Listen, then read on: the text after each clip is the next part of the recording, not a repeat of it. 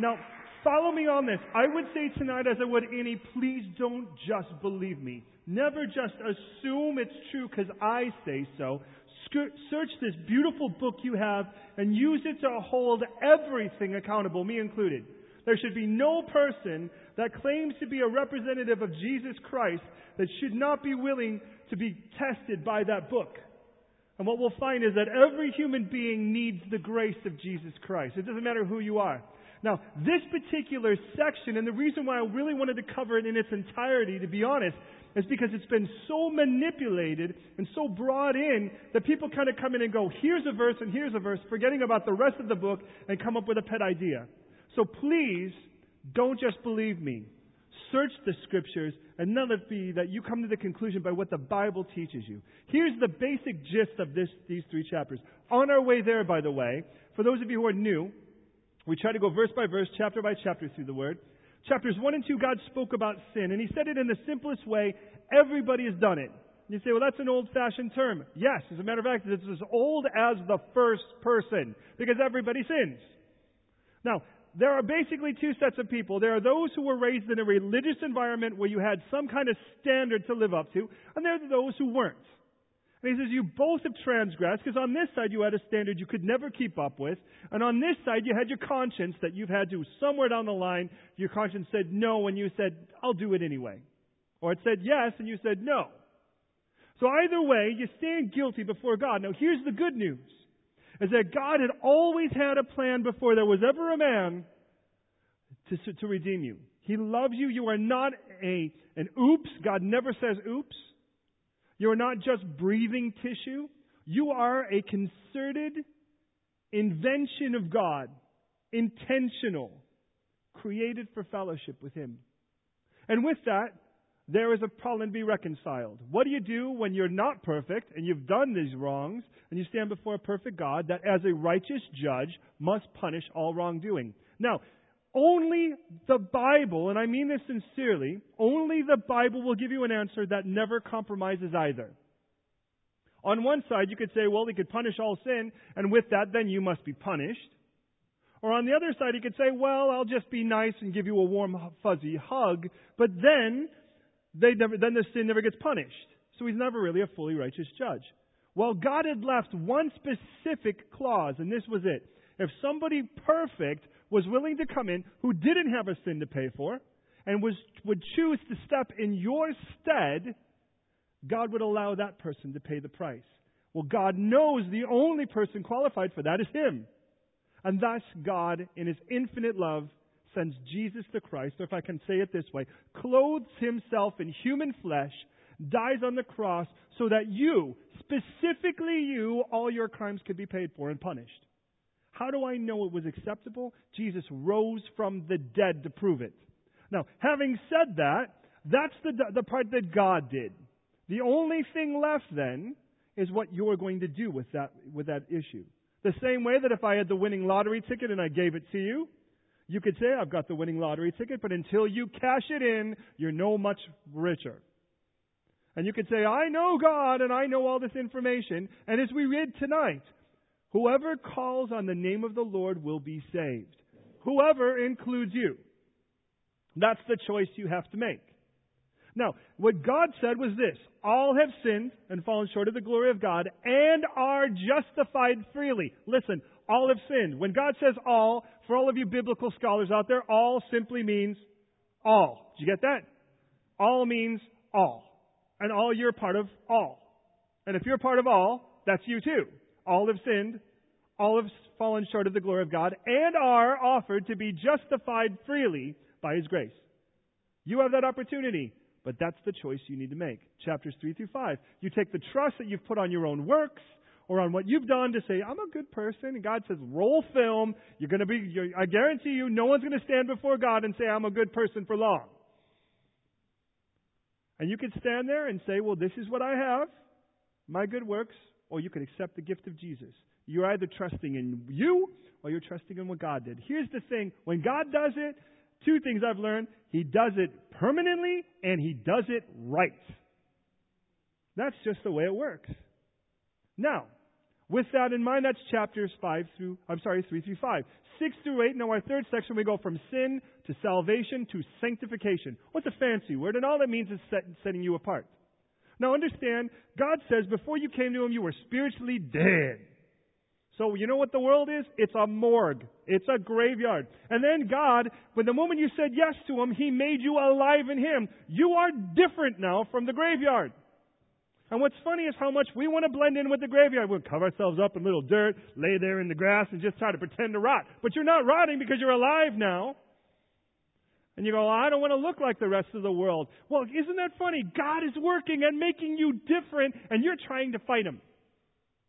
And that's the beauty of this whole issue of sanctification. And that's what we just ended. And in that section, there's no condemnation for those that are in Christ Jesus. The Holy Spirit is interceding for you. Jesus is interceding for you. We read that all things work to the good. Listen, all things work to the good of those who love God and are called according to His purpose. Now, not all things work to the good of those who don't love God. Because if you die and you don't accept the gift of Jesus, that's not good. But you can say yes tonight. I'm going to give you that chance. And if you have said yes, I pray you get rocked with these chapters like I do. Now listen, we get then from there with that concept. And it says, listen, because whom He foreknew, He predestined. And He predestined to make you look like Jesus. That was His plan. In other words, who God already knew, since He knows everything, He already knows whether you're going to say yes or no. He already has a plan for you. Aren't you thankful that when you say, yes, Jesus, He doesn't go, oh, now what do we do with that person? What do I do with Naomi now? Now she said yes. He's already had a plan. But you know what? Wouldn't you expect God to have a plan? Wouldn't it be weird if He just did everything by the seat of His trousers? Would that be weird? Oh, I don't know, little universe. Let's just throw some stars up. Let's see what happens. He's so much more organized than that. Now follow me on this. Because that's the case, and He had this plan ahead of time, He's going to call you, and He's going to fix you, He's going to clean you, all those things. Because if He's going to make you like Jesus, you can't be dirty and look like Jesus, spiritually. And then we get to these 3 chapters. And what we start moving is we move from the area of sanctification to the area of sovereignty. Now, all that means is God's in control. Now, that becomes a hotbed among Christians because there are some Christians that they get so crazy on that they start they've been on some other wild areas, and there's some that are like, oh, no, I don't want to talk about that. But look bottom line is, I go to sleep tonight and I know God's in control, and that's why I could go to sleep, because I'm not running my universe anymore. Praise God, because I did a terrible job with it before. So listen, follow me on this. Paul, the writer of this, a broken heart for the Jewish people. And by the way, God kind of breaks everyone into 2 groups. The Jewish people and those that aren't Jewish, that He calls Gentiles. The word in the Hebrew, here's a Hebrew word, goyim. Could you say goyim? That was nice, but if it's Hebrew, you can't go goyim. Goyim. And means nations, that's all. So there's the Jewish people, and then there's every other nation. That's kind of the way that works. God had selected a group of people to be a light, to be a witness, so that everyone could say, this is how cool it is to be my people. They didn't do a great job. But before we want to criticize too harshly, I don't think the church is doing a great job either. So it's like, he with no sin, let him cast the first stone. But Paul, look in your Bibles. Prove me wrong. Chapter 9 begins, though, with this concept. Listen, my heart's desire. He goes, I would wish that I could even be accursed. Notice he says, and look at these terms he uses here. He says, I have continual grief. Think about what that means. Or actually, continual grief. He says, I have great sorrow and continual grief for these people. He goes, I would even get to the point where I could wish myself accursed. In other words, if I could go to hell and they all got saved, there's a part of me that would say yes to that. Do you think this guy has a burden for these people? I kind of wonder about that. Look at the beginning of chapter 10. My heart's desire for these people is that they would be saved. You get the idea here that Paul really, when he looks at the Jewish people and he sees their hats and their peyotes and their beards and their long coats, and he sees them bowing and wailing and singing their songs and he hears them say these things, he's like, oh, God, save these people! And he hurts inside. And there's a part of me, I got to tell you, when I read this, I got to ask myself, do I hurt over people like that? Is there a part of me that's willing to be that broken? Because let's be honest, in this culture, that's a no-no. We don't cry over anything here, except I've learned our pets. But other than that, we don't cry, which is a little weird to me. That's the only thing you'd cry over. But follow me on this. You get the idea that Paul says, if I could have anything, every Jewish person would be saved. Now, interestingly enough, that's not his ministry. He has a burden for a group of people, but God says, I'm sending you to everyone else. And you'd say, well, that doesn't sound very fair, but it does. And I'll tell you why. Because Paul was trained to be the Jew of Jews. He was raised in the very best of schools, trained by the very best of scholars, and if he had gone to the Jewish people, he could have relied on everything but God. But he's sent into a group of people that Paul says, oh, now what do I do? I guess I have to rely on you, God. And God says, exactly.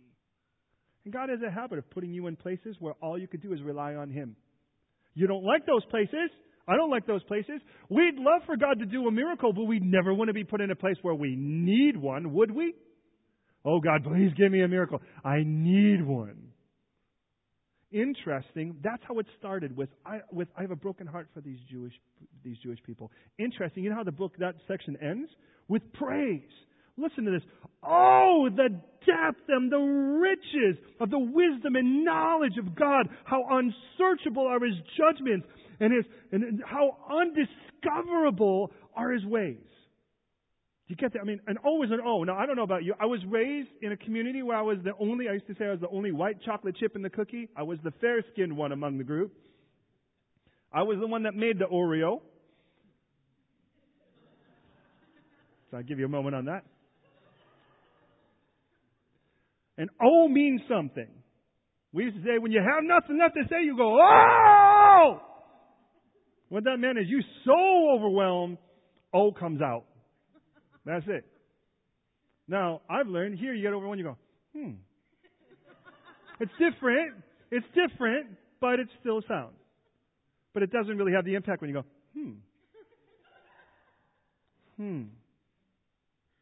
the depth. The riches. Now, I don't want to pick on anyone. Here's the point. Is that he gets so overwhelmed. And listen to these statements. How unsearchable are His judgments, and beyond discovery are His ways. You get the idea that by the time we get done with this section, Paul goes, you really think you've figured out His ways? You would never get to the end of them.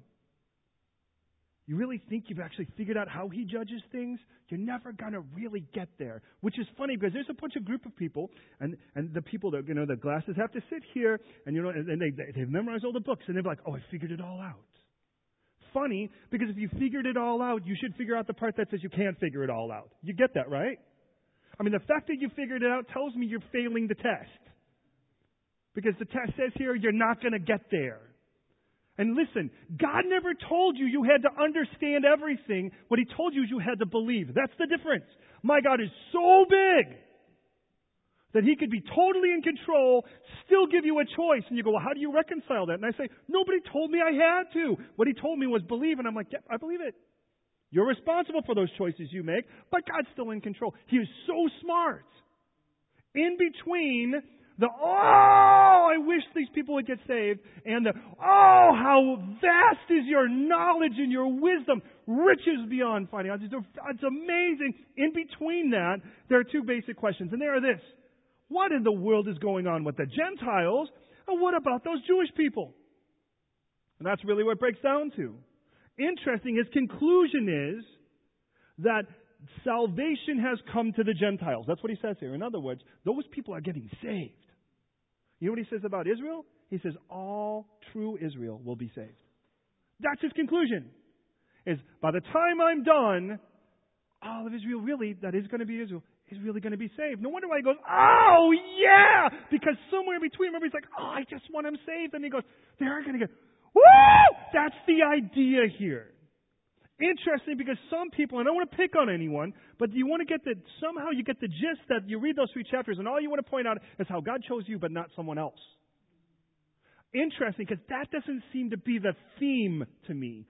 So much so that look at the beginning of chapter 12. In light of His what? Mercy. It isn't like he goes, well, now that we've gone through that section, aren't you glad in light of his judgment, in light of the fact that he sends some to hell or some he doesn't? It's like in light, you should be, by the time you got done, the one word that should jump out and grab you by the face is mercy.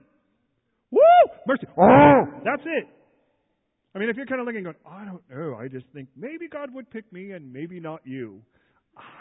That sounds like a pretty funky place to be as a Christian. Now listen, in between that, God's Word concludes it. 40 different scriptures plus, he'll use at least 40 different scriptures from the Old Testament to confirm his point. Also, what he makes basic clear, and here's the point of this, and it's so beautiful, is that God is so, because here's the point, God is not only sovereign, he's really, really, really smart. Does that sound weird? Follow me on this. If I were sovereign, and what I mean by that is that means I have control of everything, but I wasn't very smart, I would make you do exactly what I wanted, because then I wouldn't have to keep up with you, right? I'd say, you're a robot, this is what you do. You're a robot, this is what you do. But if I were smart too, I could be so smart, or at least God is, he's so smart that he could use everything for the purpose of saving people. Everything to save people. Because in the end of it all true Israel will be saved, and the Gentiles are getting saved, and you get the idea that that's God's idea here. And so what he wants is to save you. And so here's the idea.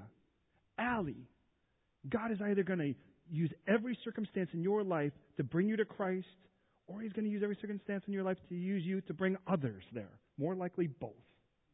Because we already read, all things work to the good of those who love God and are called according to his purpose. Right? Now, if that's the case, then he said, no matter what happens to you, no matter what happens, he's going to use it to benefit you.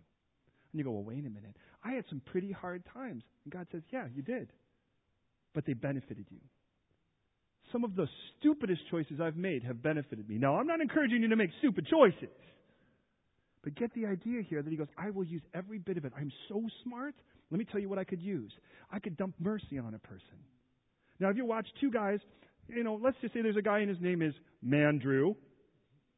And let's say there's another guy and his name is Modrig. So, Mandrew and Modrig. Mandrew and Modrig, they go, hey, I'm bored tonight. What are you doing? I'm bored tonight. Let's go rob a liquor store. Okay, that sounds like fun.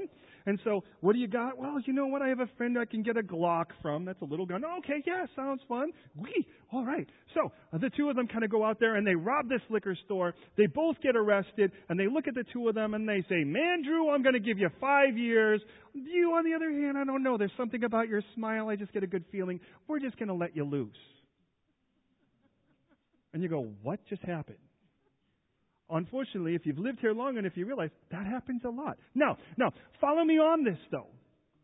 And you go, wow, what? God is so smart. He knows how to bring judgment upon a person and use that to bring him.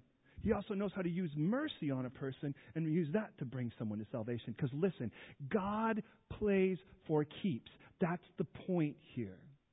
And he knows how to use temporary tools to get permanent results. On the other side of that, Runo, on the other hand, watches this situation. As he watches this situation, he changes his mind and decides, okay, not rob the liquor store. That's probably a good idea because somehow he's met Mandrew in the situation.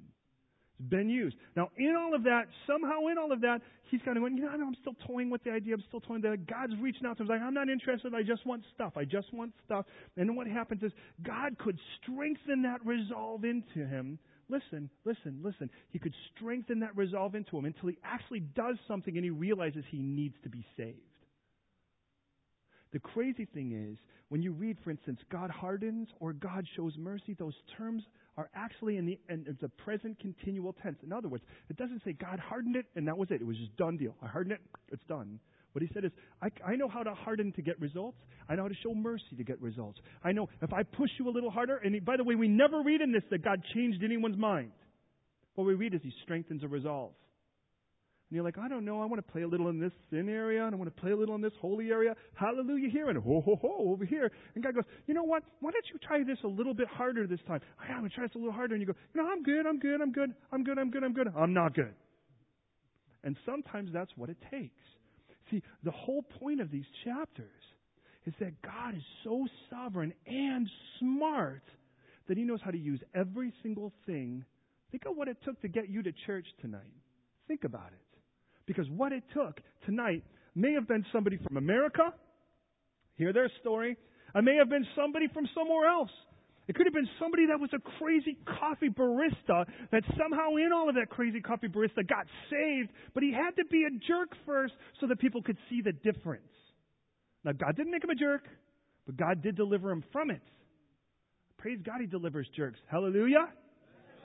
Okay, follow me on this now. I just want to give you, now again, my whole point of this tonight is to just give you a basic run-through so that we can develop these 3 chapters over the next 3 weeks. 9 next week, 10 and 11. You kind of figured that out, right? If you can count. Now, follow me on this for just a second. And here's some highlights in regards to chapter 10. But this is what we've already established. The gospel is the power of salvation.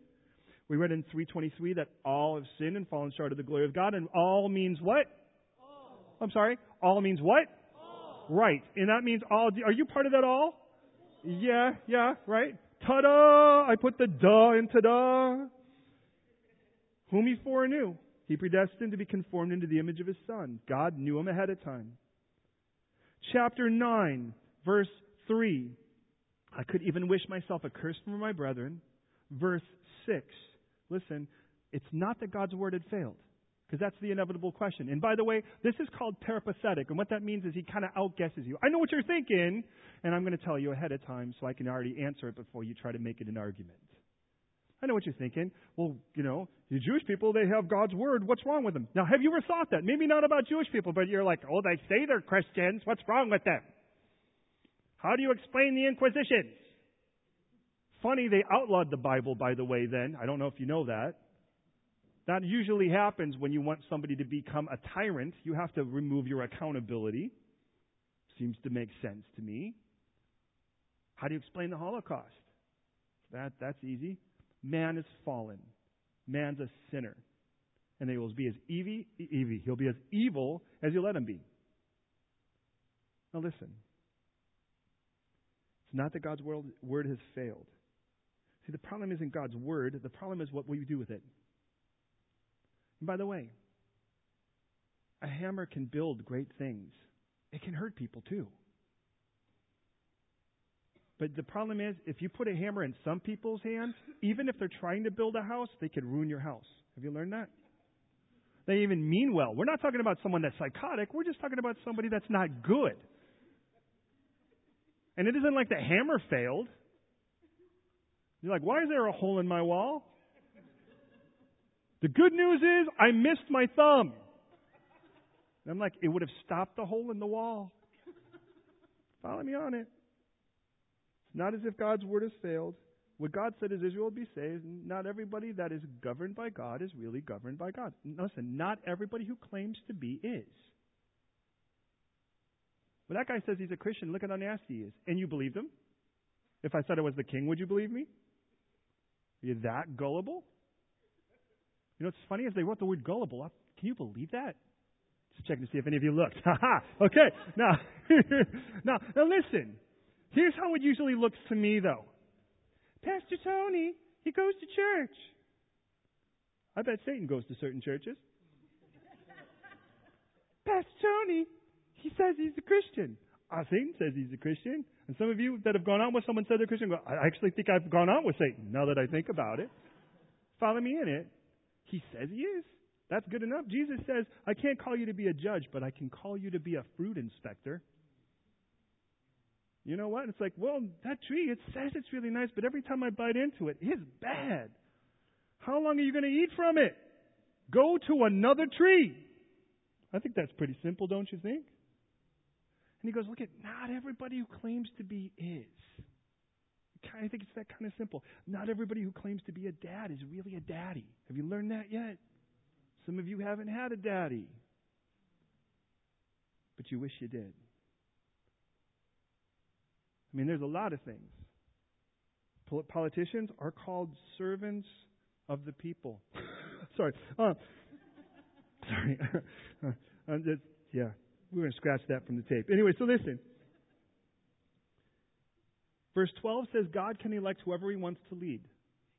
He can pick certain people, and He says, you know what? Before Jacob and Esau were born, God says the younger one's going to be the leader. And then He gives this wild verse, and we'll develop it next week, where He says, and then Jacob I've loved and Esau I've hated. Hey, by the way, that isn't before Jacob was born. That's in the book of Malachi. That's the last book in the Old Testament. And the issue is this. He goes, God says, I love you, and I know what you're going to ask. How have you loved me? He says, I'll tell you how. I've made your enemies my enemies. See, by that point, Esau had become a nation that constantly, by the way, the nation Jordan, had fought Israel. And he says, you know what? I love you so much. If they pick on you, I'm going to step in, because if they're enemies of you, they're enemies of me. Now listen, God knows who to pick as leaders because He also knows He's so smart, a leader can bring people to repentance. Have you learned that? God can take the worst of circumstances and use those to bring you to your knees. Because listen, God knows how to get permanent results. Permanent results. He got you here tonight. And for some of you, you're still trying to figure out how you got here. Listen, He can show mercy. It's interesting because He says, you know what it says in Deuteronomy? He says, I'll have mercy on whoever I want. That's what God says. I'll show compassion on whoever I want. We're going to get there on Sunday mornings because we're in the book of Exodus where we sort of look at this. And the whole idea of it is there's a group of people that all should be decimated because of their running around naked and dancing around a golden calf. God had just said, hey, the first commandment, let's just get the first one. The first one is, let's just not have any other gods. And they're like, yeah, whatever you say, we'll do it. They didn't get past the first one. And He's like, you know what? Should I wipe them all out? And He's like, God's like, Moses is like, you could probably just kill them. He's like, look, I'll have mercy on whoever I want to have mercy. It isn't, hey, I'll condemn whoever I want to condemn. And you know what's amazing is, that's the argument for some people. And go, so let me see if I get this right. Some guy's really, really decent. He doesn't hurt anyone, however. He's kind of nice, but he can die and go to hell. But this guy's a rapist, and he repents, and he actually gets saved. Yeah, actually, well, I don't like that. And God says, I can have compassion on whoever I have compassion. The bottom line is, whoever calls on the name of the Lord will be saved. You get that? And the bottom line, God's like, this is my house. That guy actually said, I want you. Can I come? And I said, yes. That guy said, no, leave me alone. So I'm leaving him alone. And that's mean? Well, so He can harden. He can strengthen your resolve. By the way, the word He calls you to is repent. You've heard it, right? Metanoia. It literally means change your mind. Do you get it? Listen, God doesn't say, I'm going to change your mind. That's what He calls you to do. He can strengthen your resolve to show you how dumb your thinking is. And He's done that for me. Anyone else in here but me? Right? And you're like, oh, no. I remember the first song I ever wrote on guitar. I was in junior high, I was about 11. And it was like, oh, I think I love you, and I maybe will keep on loving you. I was trying to be honest. Right? I had no concept of God. I was like, man, and it's like, of course, that situation turned out to be pretty tragic. She moved away, but I'm not bitter. It was one of the best things that ever happened. The whole point of it is there are times you think you make a choice and you're like, this is so solid. And God goes, this is so full of holes. Now follow me on this. He knows how to show mercy. And He'll show mercy, listen, to anyone. That's you too. He is so, remember the term He uses is riches? Do you know what a rich person is? There's somebody that even when they spend until they can't spend anymore, they still, listen, they still have some left. That's what a rich person is. Now, in this country, I've never met a country where you spend more. It doesn't matter what it is. You could get zones 1 to 5, and somehow you're still paying on your oyster. I don't know how that happens, right? I mean, it's like somewhere down the line, it's like I just feel like there's a hole in my pocket. And I just keep walking, and it's like I'm leaving a trail of pounds every step I take. And the whole point, here's... I shouldn't even go there. But follow me on this. God knows how to show complete compassion to anyone who calls on Him. It really doesn't matter. That's the whole point of this. No matter where you're at tonight, if you call upon Him, He'll save you. That's what Scripture says here. And by the way, that's an active choice. That's a choice you make, not me. I have to make that choice for me. He's the God of the Jews only? That's the question that's asked in verse 24. And He says, no, He's the God of everyone. That's the whole point of this. And so with that, look at the end of the chapter 9, verse 33. whoever believes on him shall not be put to shame. Are you tonight willing to call yourself part of the whoever? Are you willing to say, you know what, God, if you're really willing to... think about how dumb this choice is. People say, well, how could a loving God make a place like hell? Can I say, to make your choice easy, how could a reasonable person choose it? Jesus dies on the cross for your sins, raises from the dead to prove he's not like every other person that's ever existed on the planet. And then after all of that says, I'd love to make you innocent. I'd love to cover you in my love. I'd love my Father to adopt you as his own now so he could be your heavenly Father, so I can cover you, love you, put you in a crazy family like this, and make your life amazing. And you're like, no, I think I'd rather just have sex and do drugs. Well, that's really where you want to go with it. And he ends this again with this. Whoever believes on him shall not be put to shame. And that's you tonight. You can make that choice. If you believe. And by the way, the believe, episteuo, simply means if you put your trust on him. That's it. Chapter 10. Listen, we're almost done. Paul reiterates his passion. My desire is that everyone would be saved. My desire is that Israel would be saved. But they're trying to do it the wrong way. They're trying to do it by their own works instead of by God's grace. That's the point here. Now understand, if everything that God wants is to be with you, if that's what God wants, your works are basically, look at what I did without you. Why would God applaud that when everything he wants to do is with you? Look at what I did without you. God's like, that's not what I'm looking for. How about just, can I do something with you? Look at verse 9. If you confess with your mouth the Lord Jesus and believe in your heart that God raised him from the dead, you'll be saved. That's pretty simple, don't you think? If you confess, if you believe, he'll save you. Notice, look at verse 11. Whoever believes on him, be saved. We read there's no distinction. It doesn't matter whether you're Jew or Gentile, whether you're religious or not, whether you grew up Muslim, or whether you grew up Buddhist, or whether you grew up you think you grew up on Saturn. It really doesn't matter. If you call on the Lord, he will save you. If you're a direct descendant of anyone, it doesn't matter. He'll save you if you call on him. It doesn't say there's an escape clause here. It doesn't say whoever calls on the name of the Lord will be saved unless you are related to Muhammad. Or whoever calls on the name of the Lord will be saved unless you're Chinese. He says whoever is whoever, that's you. And with that then, look at verse 13. Whoever calls on the name of the Lord will be saved. How's that? Just in case you didn't get it in verse 9, verse 10, verse 11, there's verse 13, just in case. And look at verse 21. But God continues to stretch out his hand to a disobedient people. Tell me that's a God who's decided, I don't care about you. Now, notice it doesn't say stretch out hand. Notice it says stretch out hands. Do you see the difference? It says, look at this. I've stretched out, he says, all day long I've stretched out my hands to a disobedient and contrary people. Now follow me on this. Now God does stretch out his hand. As a matter of fact, in the book of Isaiah, he'll say it at least 10 times where he says his hand is outstretched still. Now understand, you're going down, you're drowning, and God goes, please, just take my hand and I'll pull you out, and that's it. It's that simple. That's pretty awesome. But that's not what he's saying here. Now, when you stretch out your hands, what does that look like? You show me. What does that look like? Give me a hug. Think about it for a second. Now look at that. This is what God is doing all day.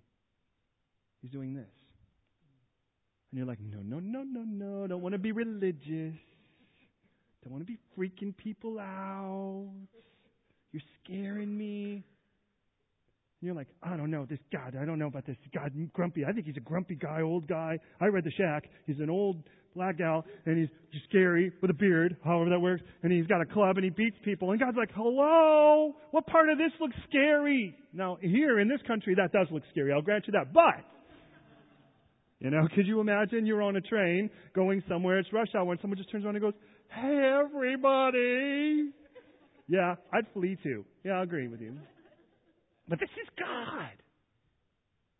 Chapter 10 ends with this. This is me. This is you. Tell me that God says, I decided to send you to hell. Is that what we see here? What I see is, again, the conclusion in this is, the vastness, the riches of his mercy. His mercy is not giving you what you deserve, not giving me what I deserve. And when he does this and I say no, and he doesn't go, BAM! That's mercy. Because some of us, we might not do that physically, but in our hearts, that's what we do. We like this and talk to the hand, and you're like, talk to, And you're like, be blessed, brother. God, break their teeth in their mouth. That's chapter 10. Chapter 11, let's wrap this up. Chapter 11, listen. A remnant God has always had.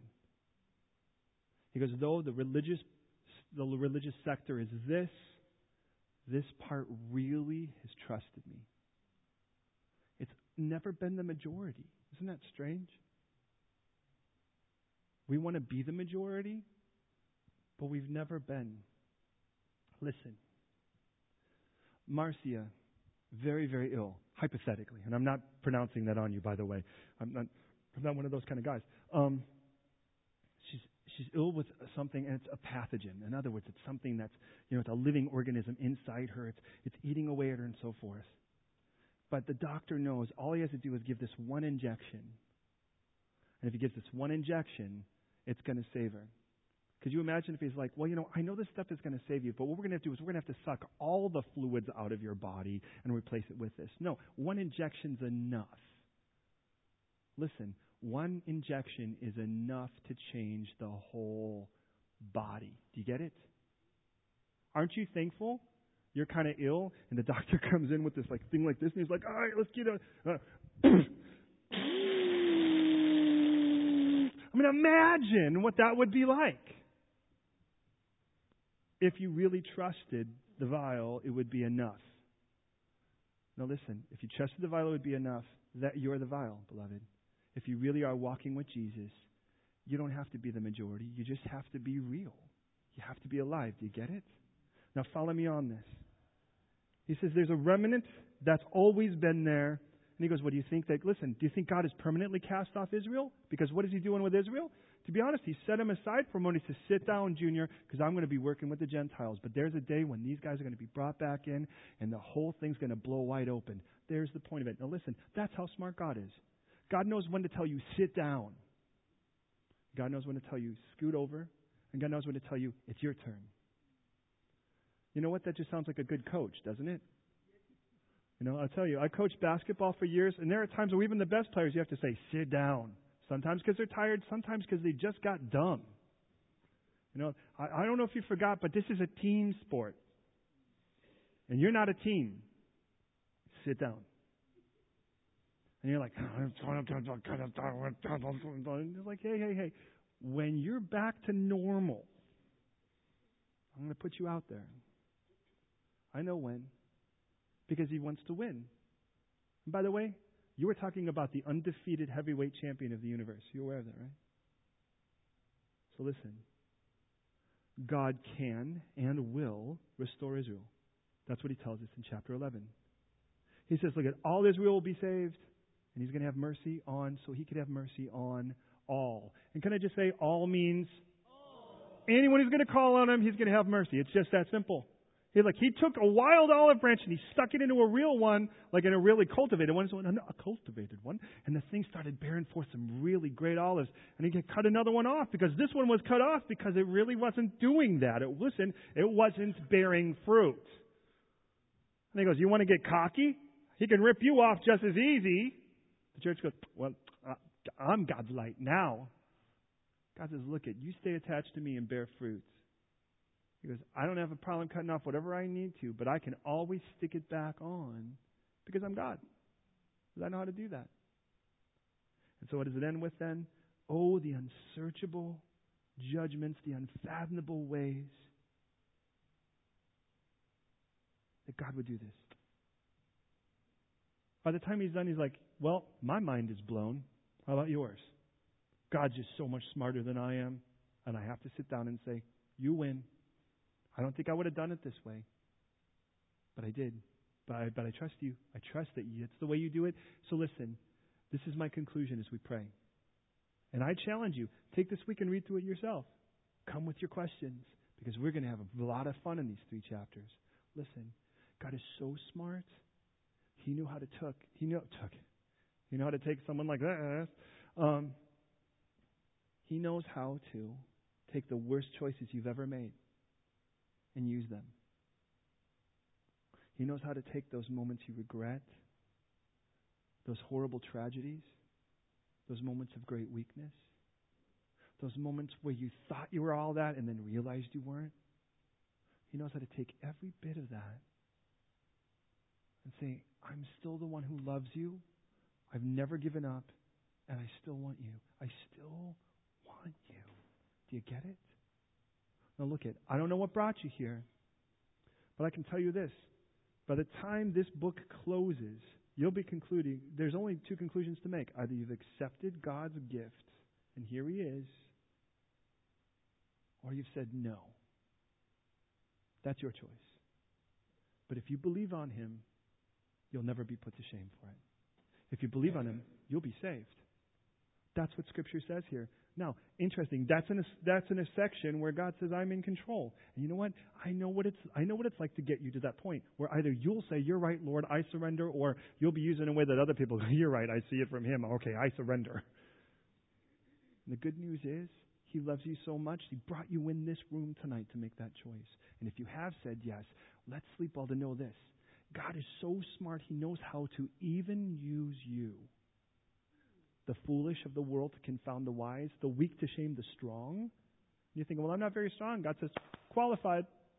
Well, I'm not very smart. God goes, perfect. Moses says, I'm not really a good speaker. God goes, perfect. You're my spokesperson. Jeremiah's like, I'm just a kid. God says, perfect. Isaiah's like, I'm a man with a filthy mouth. God gets a coal from the barbecue. Don't try that one on him. I'm like, I remember the first time I read that one. Note to self, don't try that one. That's for sure. Oh, okay. Like, who will go now? Oh, God send me. Oh. You got a bad past? God can use it. I've learned this. The enemy likes to work in your past because you can't change it. God works in the present. He says, sufficient for the day is its own trouble. He says, today, while you hear His voice, don't harden your heart. Today, right now, if you hear His voice, what are you going to do with it? Simple, yeah? Tonight, as we go to sleep, listen. Christians, those who said yes to Him, you're not the craftsman, you're the tool.